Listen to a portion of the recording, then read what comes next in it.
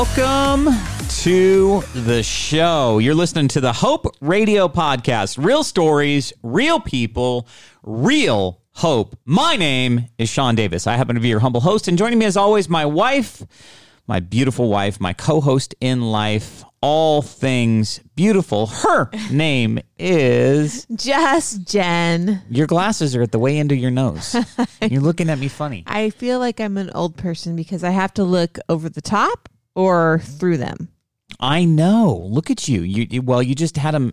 Don't do that. Yeah. This is what I'm doing from now on. They're literally a centimeter away from the tip of her nose. Now you're being cute. Now you're trying to be funny. I'm trying to be funny. Yeah, I am funny. You okay? are? Say something funny. I have a joke. Oh, well, no, it's not that. I just meant say something funny. I am funny.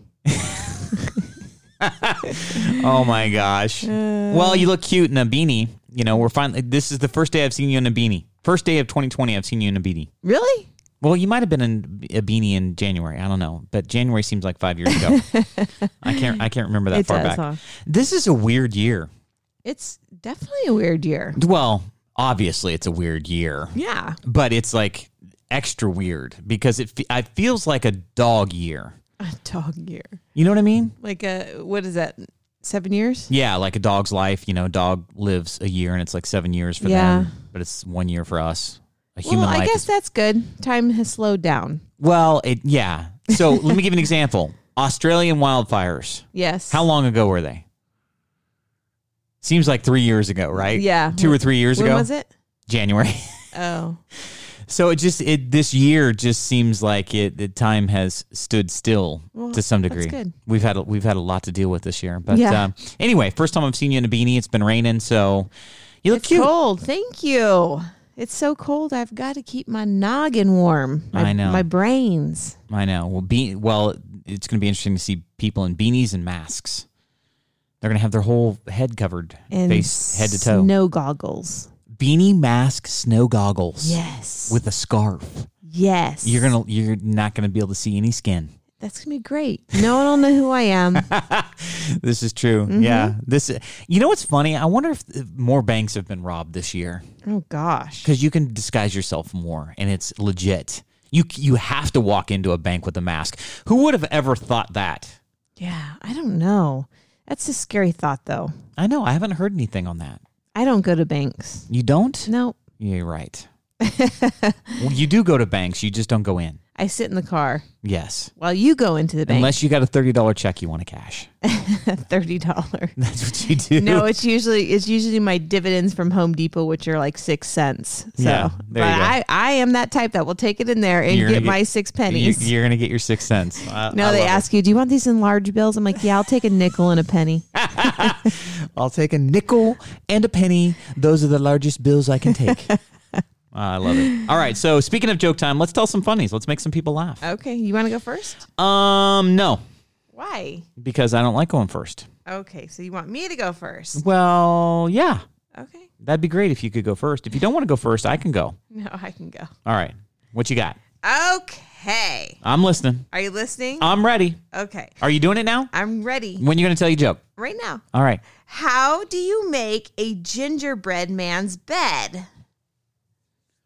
I don't want to make a gingerbread man's bed, but how would I make a gingerbread man's bed? Did I say that right? How do I gingerbread band? That's like a tongue twister. Say it again. Gingerbread man's bed. How do you make a gingerbread man's bed? Yes. Say it fast. How do you make a gingerbread man's?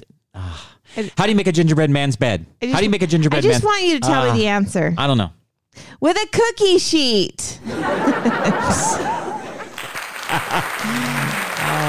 I love gingerbread. That would be the way to make a gingerbread man's bed. Yeah. I almost said bread. Gingerbread is the best, and they have the best gingerbread at Starbucks. I don't like Starbucks, but I like their gingerbread with the icing. It's so good. And I remember when we were traveling back from Mexico, I sent you to Starbucks because they had all their holiday stuff out, but they didn't have gingerbread. I know. I like pumpkin spice. Yeah, but I like gingerbread. Let's go find some today. No. You know what we need to go find today? What? You know what we need to go find? Banana donuts? Yes. I don't want banana donuts. Yes, you do. No. Your heart does. I'm going to make protein banana donuts. That doesn't sound good. Banana. All right, I'm gonna step on your side of the fence here. I'm gonna do a food joke. Oh, great. Okay, what do you call blueberries playing a You can't even do it. that didn't come out right. What do you call blueberries playing the guitar? Blueberries playing the guitar. Yeah. I don't know. Jam session. You could have said strawberries, and I probably would have got it. I know. I don't think of blueberry as jam.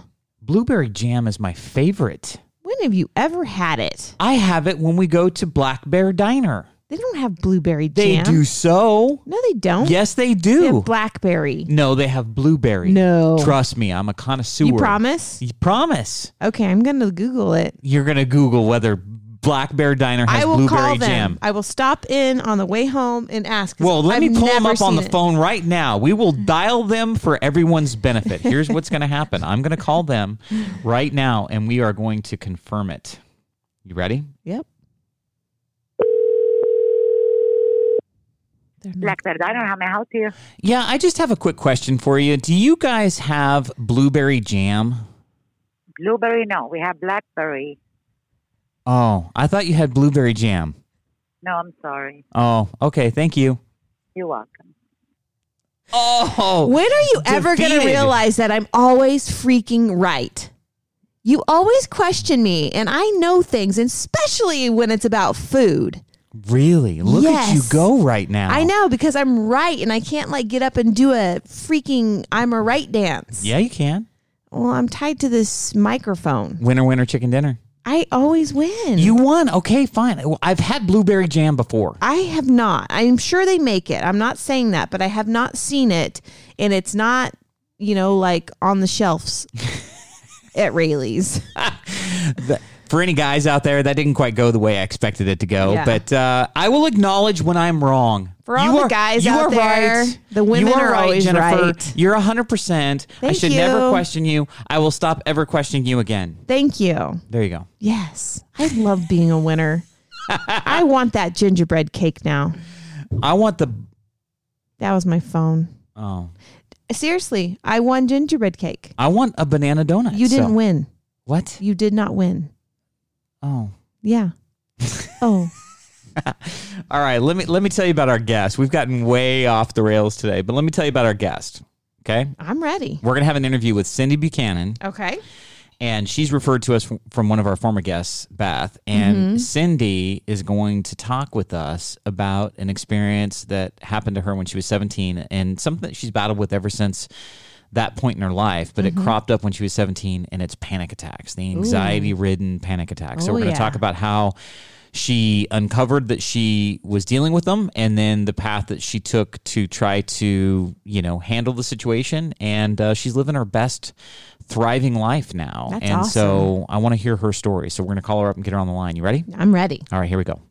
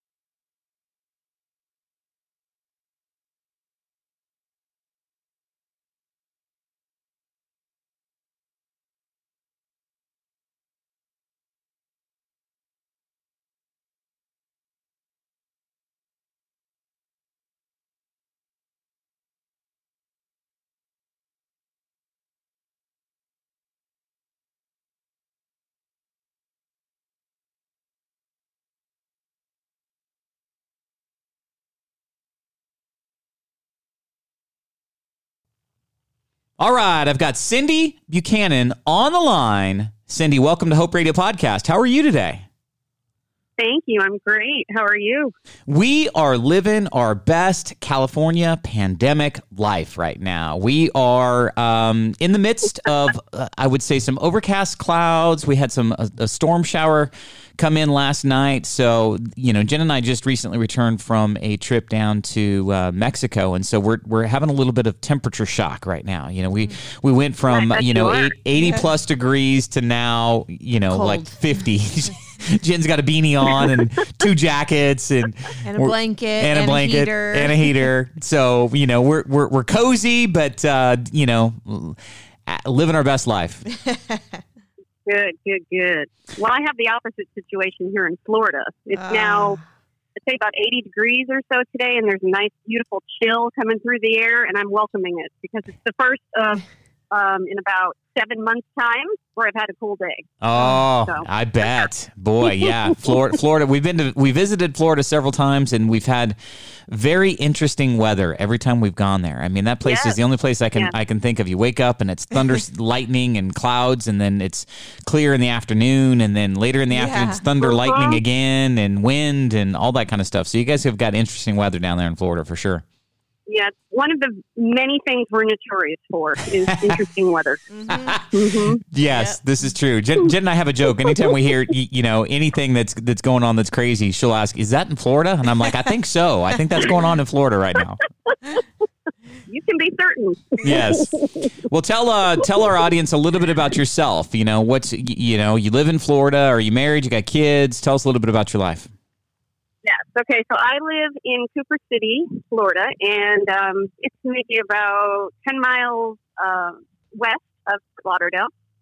I am married to a wonderful, wonderful man who is definitely a soulmate. And I have two kids. One's 13 and one's 11. They're both boys. And the other person not really person, but entity in our household that kind of balances out all that male energy is my dog, Luna. Luna. I love that name. Well, you are a fellow boy mom, just like Jen. We've got 4 boys. Our oldest is 24. Then we've got a 23-year-old, and then we've got a 16-year-old and a 14-year-old. So we had 2 kids real quick, got overwhelmed, backed off for 6.5 years, and then had 2 more. So that's where we stand. Yep. Wonderful. Well, I love my boys. And you love your dog, Luna. Yes. What kind of a dog is Luna?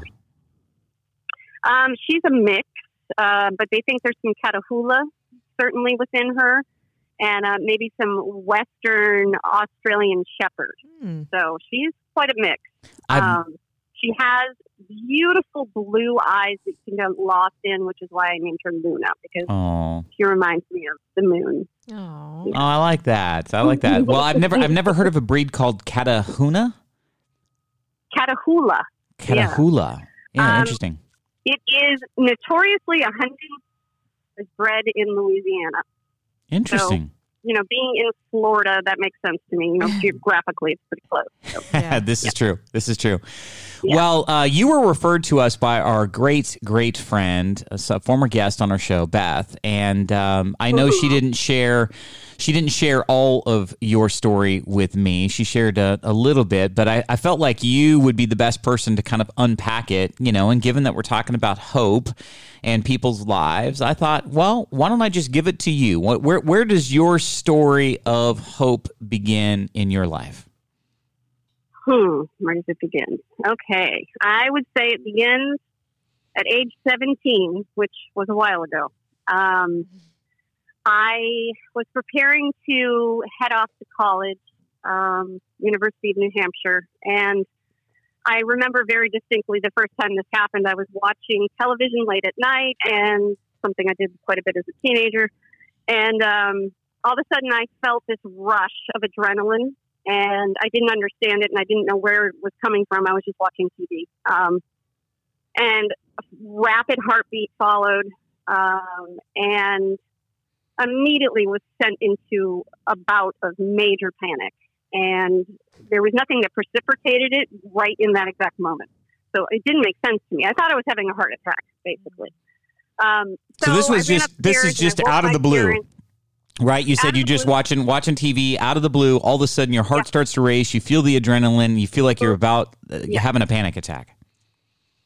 Yeah, I didn't know that that's what it was at that time. I was not familiar with that disorder. All I knew was that I did not feel right. I felt very sick, and I felt like I was going to pass out or throw up. I didn't or having a heart attack because I had pain in my chest. My breathing was rapid. So I woke my parents, and obviously they were alarmed, and they didn't know what was going on. So they called an ambulance and went through all of that. Got to the ER, and the doctor, I'll never forget this, looked at me and said, "You did not have any kind of cardiac episode. You had what's known as a panic attack." I was like, "What are you talking about? What is a panic attack?" I'd never heard of it before.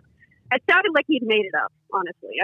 I couldn't quite grasp the concept at the time. I mean, I was young, and so that probably had a lot to do with it. But I later went on to learn that particularly for some people, when they reach, 18, 19 years old, it's a turning point in their lives. It's maturity. It's hormonal. These things can sort of rev up your system. And then as well, it's sort of like I call it a disorder. I don't have it. I don't consider myself someone that has it any longer, but I did at that time, right? So I didn't quite understand where it was coming from, why I was having it. But then I went on to have, 2 or 3 a day from that point on for about 6 months. I ended up having to stay out of college, stay home, try to figure out what was going on with me. Therapy ensued after that, medication, just generally trying to get a grip on it and to understand why this was happening and why me. And there wasn't anything evident that sort of set it off. At least at the time, I didn't understand. How long would these bouts last? I mean, is it something that would come and go quickly, or is it something that you would be dealing with for hours? The attack itself, the hyperventilation and the shaking and all of that was usually pretty brief. I learned pretty quickly that you take a paper bag and you breathe into it, and it returns the carbon dioxide back to the body. So that immediately shuts off that response of hyperventilation. So that was a tool I used, with the brown paper bag, breathing in and out of it to calm the attack down. So I did learn how to make them brief. However, the hard thing about it was not so much the attack itself, it was the anticipation in between of, oh my gosh, when am I going to have another one? When is another one coming? And that was how I lived my life for 6 months. I was in my parents' basement, panic attack to panic attack, and just wondering in between when the next one was going to happen. Obviously, all of that, living life like that is a little bit like a hobbit, if that makes any sense. It's been feeling all, just closed in and cased in my life and feeling like there's no hope. Like, this is my existence. This is what it's going to be, is this. So I felt very deprived of hope at that time, and I became clinically depressed. That led to, for a very long period of my life, living in a depressed state, and always sort of looking around the corner for when the next panic attack was going to happen. It was a vicious cycle of panic attack, depression, panic attack, depression. I would imagine, because not ever having dealt with that myself, I could just only imagine that the worry or the anxiety in the in between. In other words, is it over? Am I going to have another one? When am I going to have another one? Like it that had to have, I would imagine, compounded the anxiety. In other words, like you can have an attack. Cycle. Yeah, and then all of a sudden now, okay, the attack's over, but then you go, okay, is that the last one? Am I going to have another one? When am I going to have another one? Like, I could see it be all-consuming, and it certainly wouldn't want to make you hang out with your friends, certainly wouldn't want to make you go on a date with anybody, certainly wouldn't want to make you go get a job, and so you feel like, your whole life is now being controlled by this, panic attack beast, whatever it's going on with you, and then that led to the depression. I certainly could understand that. I mean, if you feel like your whole world's closing in and you can't live life like you want to live, that's a recipe for depression. Absolutely. Yes. And the worst part of the whole thing was feeling when I was in the panic attack, that I was going to die. Because if anyone's ever had a panic attack, they can relate to that. It's an instinctual feeling. You don't think that one out. It's just, boom, you're in the attack, and all of a sudden your body is telling you you're going to die if you don't stop, if you don't find a way to stop this. So it was awful. It was dark. Like I said, I didn't really have an outlook on life that was super positive at that point in time. But through enough therapy, traditional talk therapy and medication, I began to find a trail out and a way out. And bit by bit, I began to trust that, first of all, that the anxiety disorder was not my fault. Something within me just said, well, you must be doing this to yourself. I've always been someone who's been very hard on myself. So that was my go-to was, oh, you did this. Somehow you caused this. But learning throughout the process that biologically it was not my fault, that certain people are wired this way, was a huge, tremendous relief. It's like, oh, I'm not doing this to myself. Okay. Yeah. That's good to hear. I have a question for you. How did your parents respond to this? And do you have siblings at the time? I mean, did you have brothers or sisters that were... I have an older sister and brother, and my older sister was out of the house at the time, so I don't really remember much in terms of a response from her. My brother was around more, and he was certainly, sympathetic, but even within him, I could tell he didn't quite get it. He was kind of like, why can't you just get over this? Yeah. What about your parents? My parents were very supportive. They had me, in therapy, obviously. They were paying for it at the time and very encouraging towards it. However, it's something that was always kind of taboo in my family and in my family's history. You don't go to therapy. That's not something you do. You just kind of, buck up and therapy is not something that was well understood or well accepted. So I kind of felt like I was a little black sheep, going off down the therapy path by myself. But at the same time, they saw everything I was going through firsthand. So they were willing to try anything. And if it be this taboo therapy, then so be it. They let it happen. The medication, same kind of thing.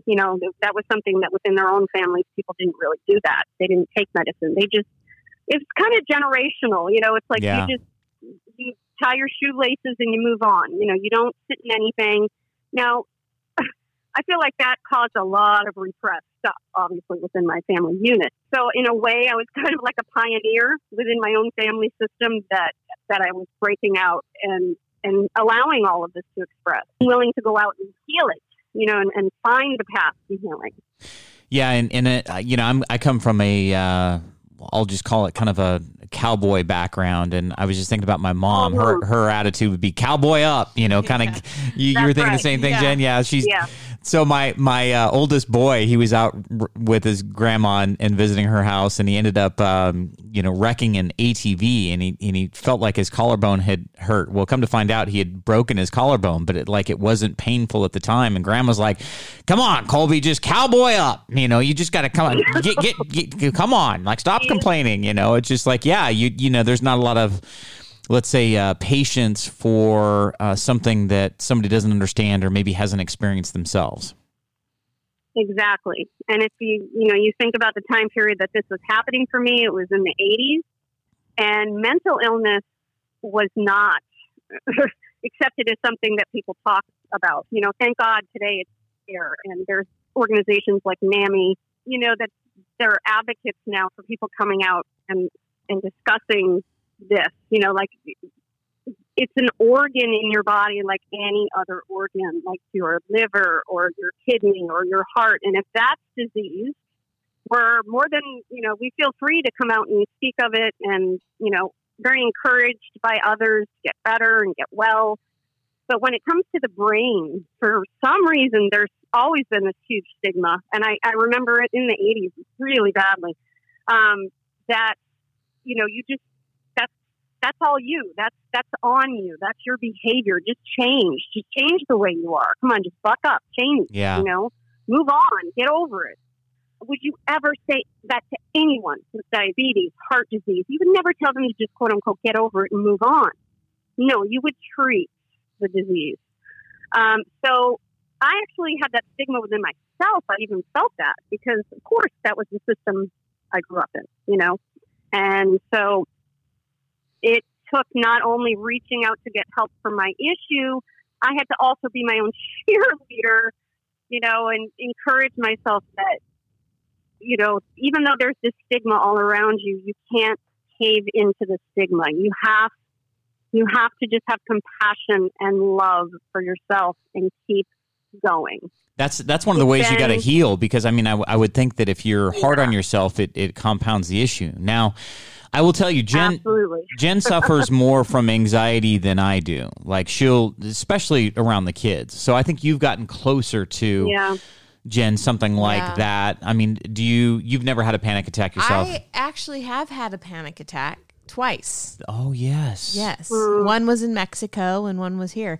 But yeah, I know exactly what you're talking about and the feeling, and you can't control it. And you just feel like you're going to die, like for no reason, you know, like it's just, that's usually about the first or second thought you have when it starts. Like, why is my heart racing so fast? Like, what is going on? It's definitely a different kind of feeling. Not a good feeling. No.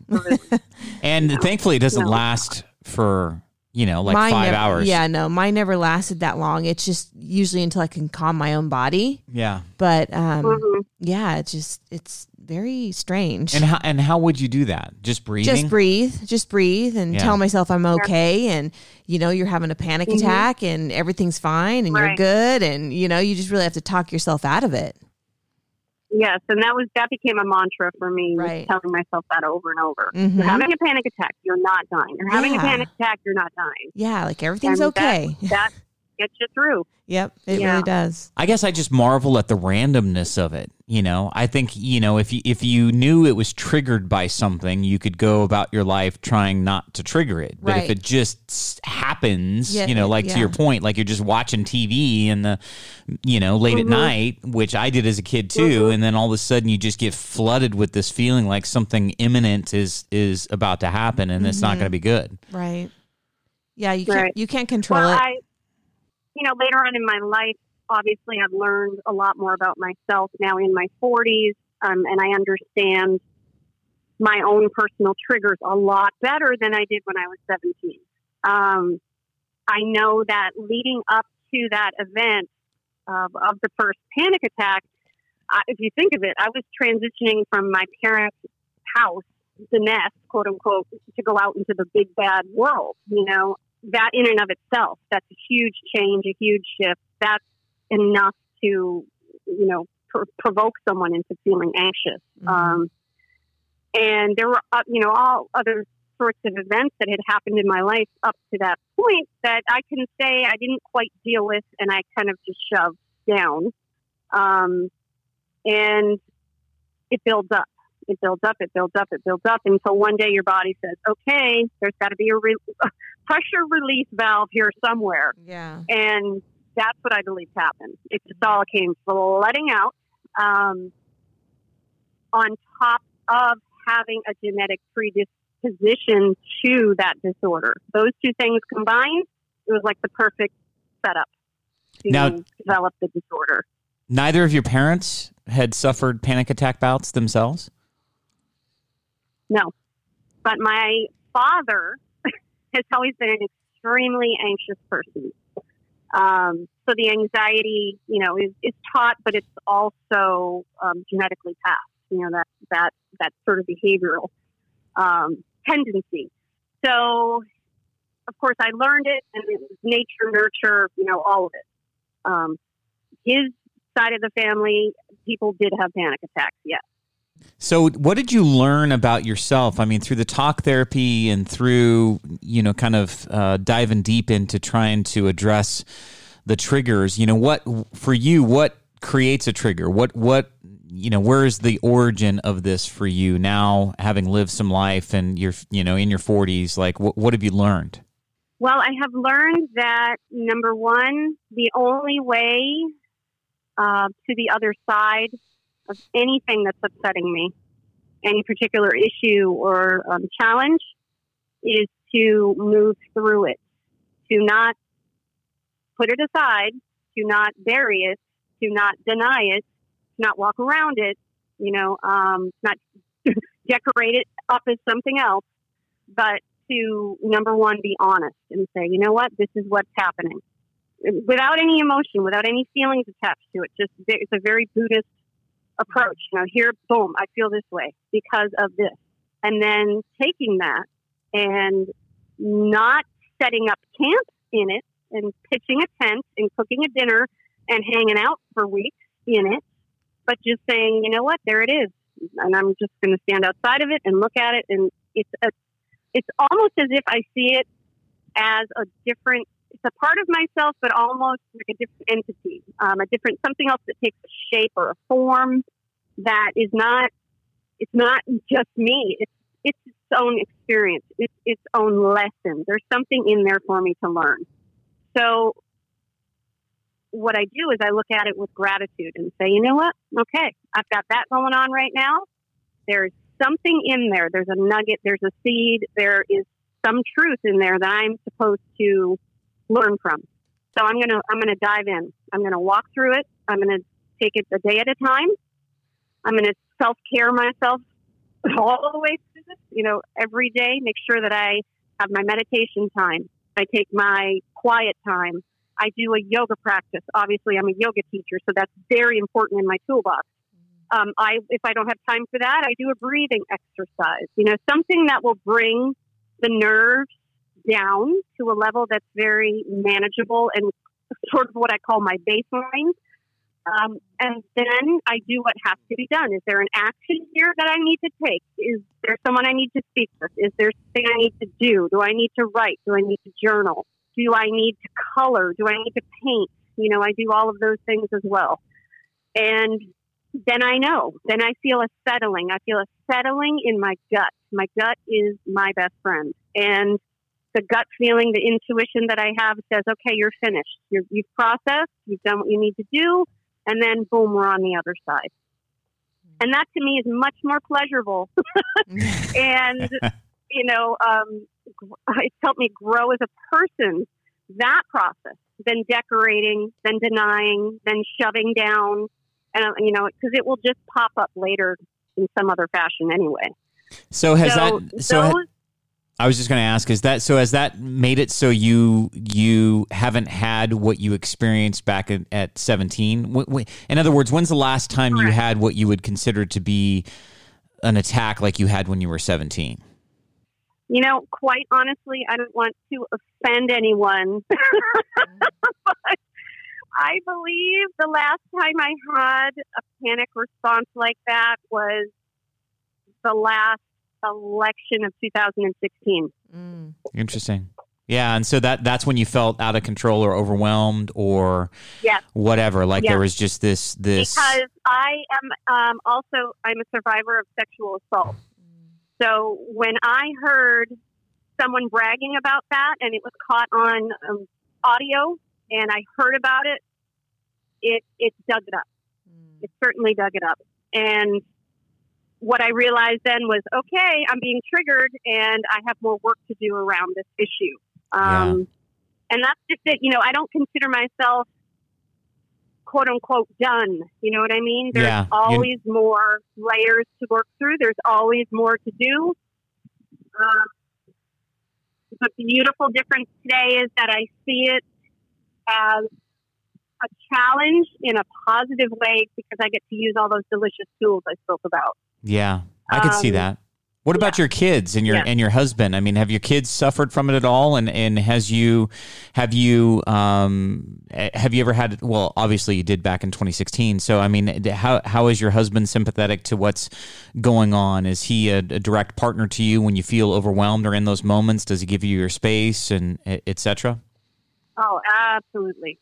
If he notices, if I'm getting anxious. Like I said, I haven't had a full-on attack, but if I'm getting close to it,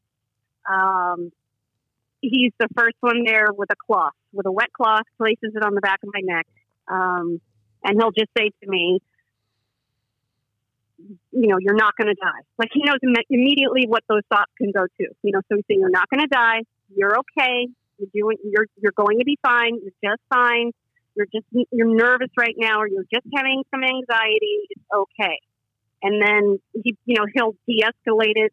But not that, like I said, it doesn't get to that as much as anymore as it did back then. But if he's with me, he jumps right on it. That's good. He did see it when it was bad. He's been around in my life since 1997. So I hadn't quite grasped it yet at that point, and I was still, finding my way through. And there were some suicidal moments that I had with him as my partner. And in those moments, I always was feeling like I can't do this anymore. I don't have the fight within me to figure this out. This is too much. And I felt like I would just be relieving him and relieving the world of me, because I feel like such a burden. And that's why I wanted to end my life, because I wanted to relieve the burden off of everybody else around me. Because I was feeling like if I can't figure it out, nobody else around me is going to be able to figure this out.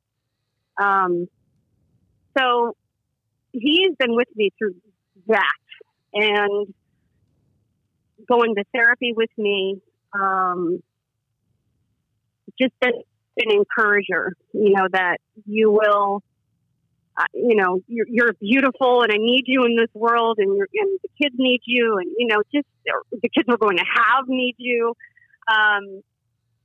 He was a rock. Yeah, it sounds like it. For somebody that didn't experience it himself, to be able to have that kind of sympathy and that kind of comforting effect on you is great. I mean, that just shows that you guys were meant to be together. And I think you got a beautiful partner there. And so, it sounds like, relative to the panic attacks, it sounds like you've gotten them to a point where you can now better manage it or better sense it to where it doesn't get as severe. Yeah. And I think that's probably very hope-filling to somebody right now that isn't at that point. So what do you think was the biggest reason that you've arrived at this point? Was it talk therapy? Was it self-analysis? Like, what's the biggest, one or two reasons that you think is it just living life, like that you've arrived at the spot where it doesn't have the grip it used to have on you? It's so many things. It's hard to pick one or two that have been the most predominant in the healing. Because I felt like it was a process. Each point along my path, I needed something different. In the beginning, that was all I knew, and that was all I was comfortable with, was the talk therapy. Then that led to, I went off to college to be a dancer eventually, and I found through my dancing that I was able to emote and work through issues and work through feelings and get it out, so to speak. So that dancing led me to yoga, because I thought, well, if I'm feeling more connected to myself through movement, to my spirit, to who I authentically am, and to working these emotional feelings out, if I feel that release through dance, then, well, yoga must be similar. So I started off to yoga, and that was it for me. That to have to pick one has been my ultimate tool. Because it encourages the connection of mind, body, spirit. Everything that you are working in unison, working in harmony. And it's when you find that connection within that you become more aware of, I'm getting close to being anxious here. It's that connection. Your body tells you quicker. You hear it quicker.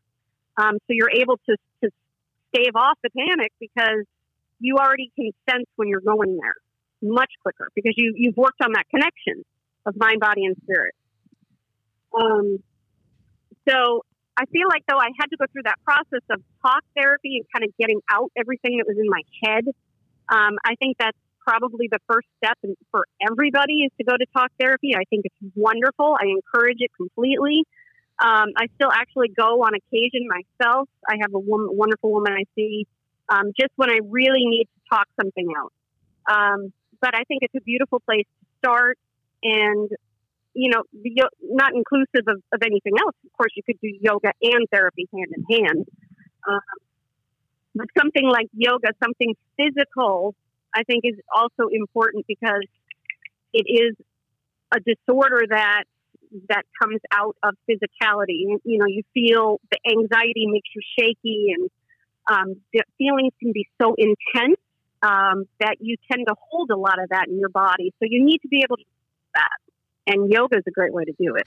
Or any sport, or hiking, or biking, or something physical has to happen.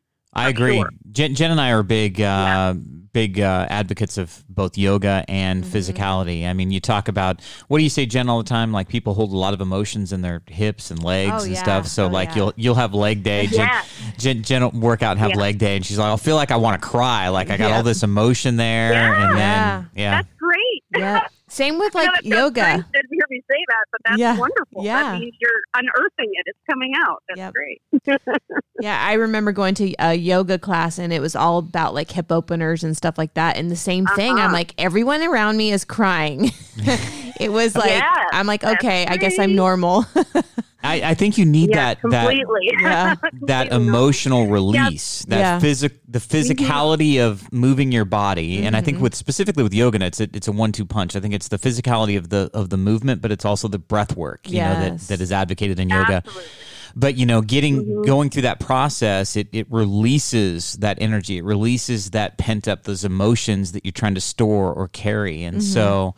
Yeah, I was a strong advocate of yoga at the beginning of the year, and then I've kind of transitioned to lifting weights with Jen. I was trying to get into the best shape I could, and so I realized I need to get back to yoga because I'm losing some of that flexibility. Jen and I did a couple of yoga classes down in Mexico, and I'm like, I can't do my down dog like I used to. My crow needs some work. I got some work to do. I love yoga. I do it every weekend. It's totally normal, though. It's sort of like ping pong. What's the word? That's not the right word. What's that with a little... ping pong. What am I trying to say? Ping pong. Back and forth, yeah. Sometimes in our lives, the body needs more yoga. Other times we need more resistance weight training. Other times we might need more biking. And sometimes you need it all. And it's wonderful to just have it available. And you can go around, within however you need. Yeah. No, I've actually started lifting weights myself a few months ago. I just started, and now I'm kind of hooked. I like it. Jen is a beast in our gym. She's down there every day. She wakes up at 4:45 and goes down there and begins her workout, and I firmly believe she's trying to kill me in the process too, because she drugged me along. But it was kind of funny. What happened for me is in 2020, and I was having a conversation with our 4 boys, and I just said, for a lot of people, this is going to be the year of the pandemic, and I don't want it to be defined. I don't want 2020 to be defined that way for me.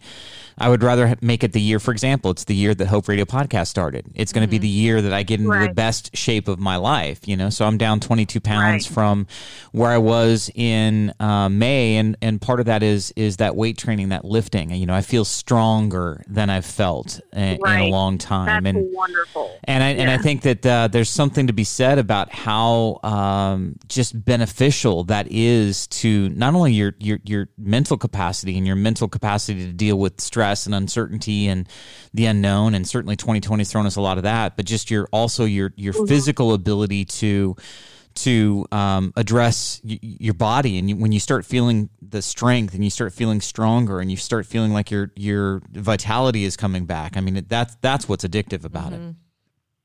Absolutely, I hear what you're saying 100%. Yes, I have felt an energy to me, a vitality, and it's the mix of the yoga and the weights together. For me personally, I feel wonderful. I feel very strong. And grounded. It's important to feel grounded right now because there's so many things that are threatening to take us off kilter. And, it's quite a bit. There's a lot going on out there. And finding something, some kind of exercise or yoga or painting or whatever it is that really grounds you is the only way through this. And I like you, I had the same thought. I said, this is not going to define me as the quarantine time or the pandemic time. I refuse to take that in as defining my life. I am going to become a stronger me. I'm going to look and feel exactly how I've always wanted to. And I'm taking those steps to do it. And I believe everybody can. We don't have to be, quote unquote, victims to the media and everything that's going on around us. We can make decisions to appreciate what's in front of us and work with what's in front of us and maybe explore different parts of ourselves. And of course, you feel your feelings as you need to, of course. But, yes. There is a something to be said for appreciating what's in front of you. Oh, I agree. I'm a big advocate of gratitude, being grateful for the things that you have, not lamenting what you're lacking or what you don't have. I guess, given your experience, you just sound like you're in a really good place right now. And I'm sure, I have a vision of how I'm going to title this. We haven't done a show on panic attacks or anxiety, etc. This specifically. And so I'm sure somebody listening right now is where you were back at 17. And so if you had the opportunity to share some wisdom or speak into your former self, that 17-year-old girl, or for the benefit of somebody else that's listening right now that has not gotten to the place that you're at right now, what would you share? What would you say to your 17-year-old self? It's not your fault. You are doing the best that you know how to do with what you have. I want you to sit with your feelings, write them out, dance, cry, walk, let it out, but don't let it define you. You are the essence of love. Everyone around us is the essence of love. You have a purpose. You have a gift. You have a reason that you are here on this planet. And your light is needed by everyone else around you. Don't be afraid of your light. Rather, let it out however it needs to come out. Don't judge it. Just let it fly. Let it go. Go with it. Follow it and do what you need to do. Call someone. Call for help. If you're feeling alone, desperate, sad, it's over, there's no reason to go on, you are not alone. There are so many people that have been there or are there currently and know your struggle and know your pain. And it can be a part of this human experience. So reach out, whether it's a minister, whether it's a dear friend, a family member, a hotline you can call. Please reach out to someone and take the first step of realizing all of the multitudes of ways that you can get yourself better and that you can heal. There is not just one way out. There's many, many, many ways out, and you will find what works for you. Trust me, believe in me. I've been there, and it works. And don't lose hope. Like you're somebody right now that at times thought that the best way to solve the problem would be if you weren't here. And so I feel like, your acknowledgement that it was just a season, that you don't lose hope, that's not the answer, because I feel like you're living a great life now, and it's taken that work to get there. So whoever's listening, don't lose hope. Don't think that, it can't get better, because I think Cindy's an example of somebody that will tell you firsthand it can. It can, and not only better, it can be a phenomenal life. One that you never dreamed possible. One that you just, when you were curled up in a ball, didn't think could be yours, is yours and then some. I love that. Beyond my wildest dreams. I travel. I have, I'm just so blessed. I have riches beyond what I ever imagined for myself. I have a beautiful home, a beautiful family, a job I love to go to, friends that are lovely, and even family that, nobody has the perfect family for sure. It's our family of origins. We've all got our issues with them. I know. But you even learn how to cope with those in a better way. That's not hopeless either. You just have to trust and believe that when you work these tools, that it will happen for you too. It will. I love that. Thank you so much. Thank you for that encouraging word. Thank you for sharing your story. Thank you for the message of hope to anybody that's dealing with panic attacks and anxiety, significant severe anxiety disorders. I just want to say that you are worth it, that you can go on. And Cindy's a great example of somebody that's, married happily with kids, great job, great home, like you found a way to thrive. And I think that message for anybody that's dealing with, panic attacks would be one that's welcome. Like you can, if you put in the work, if you do the work, you can live a life where you are thriving. So thank you for that acknowledgement, and thank you for your truth and your vulnerability, Cindy. It's just been fascinating to talk with you today. Oh, thank you so much. I'm honored to share it. And the work that you all are doing is beautiful. Oh, so shining your light. Thank you. Well, I call Jen the light. She shines bright. Now on the show, she's a professional listener with a voice. So she don't talk as much as I do in the interviews. But she in our family, our bright light is Mama Bear. She's the sunshine of the family. So that's very nice. Thank you. That's beautiful. Yeah. He's a keeper. Yes, of course. Yeah, high school sweethearts after 26 years and 31 years. You dated for 5 years before we got married, but 26 years together. Yep. Going on year 27. Wow. Crazy, Jennifer. I know. Thank you so much, My Cindy. husband and I just celebrated 25, so we know. Oh, yeah. That's Congratulations. great. Yeah. So like he has been with you for a long time. So yeah, he's been able to witness how far you have come and helped you along the way. Absolutely. Yeah. Congratulations on that. That's a milestone. I know. Thank you.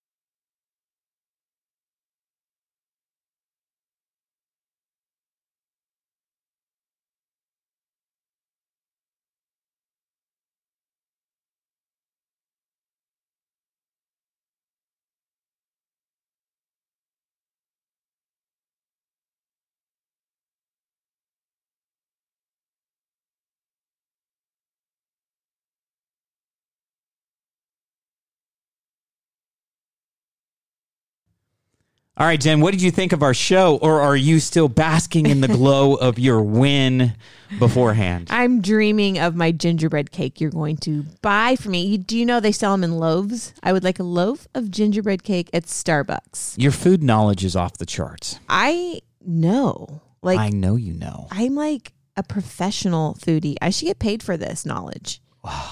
Maybe. Yeah. Let's talk about Cindy. What did you think about our interview with Cindy? I think that was a great conversation, and it's something that's not really talked about a whole lot. And for me, actually dealing with anxiety and having panic attacks in my life, like I get it. And I think it's really important that, people understand it more. Yeah, I've never had a panic attack like that. I know you have twice, and I know, I've seen you when you're in the midst of it. And did you know that that's what was going on with you when you had it? Yeah.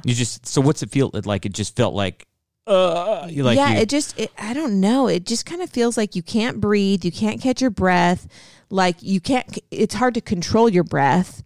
And I never once thought I was having a heart attack. I just knew that I needed to calm my body.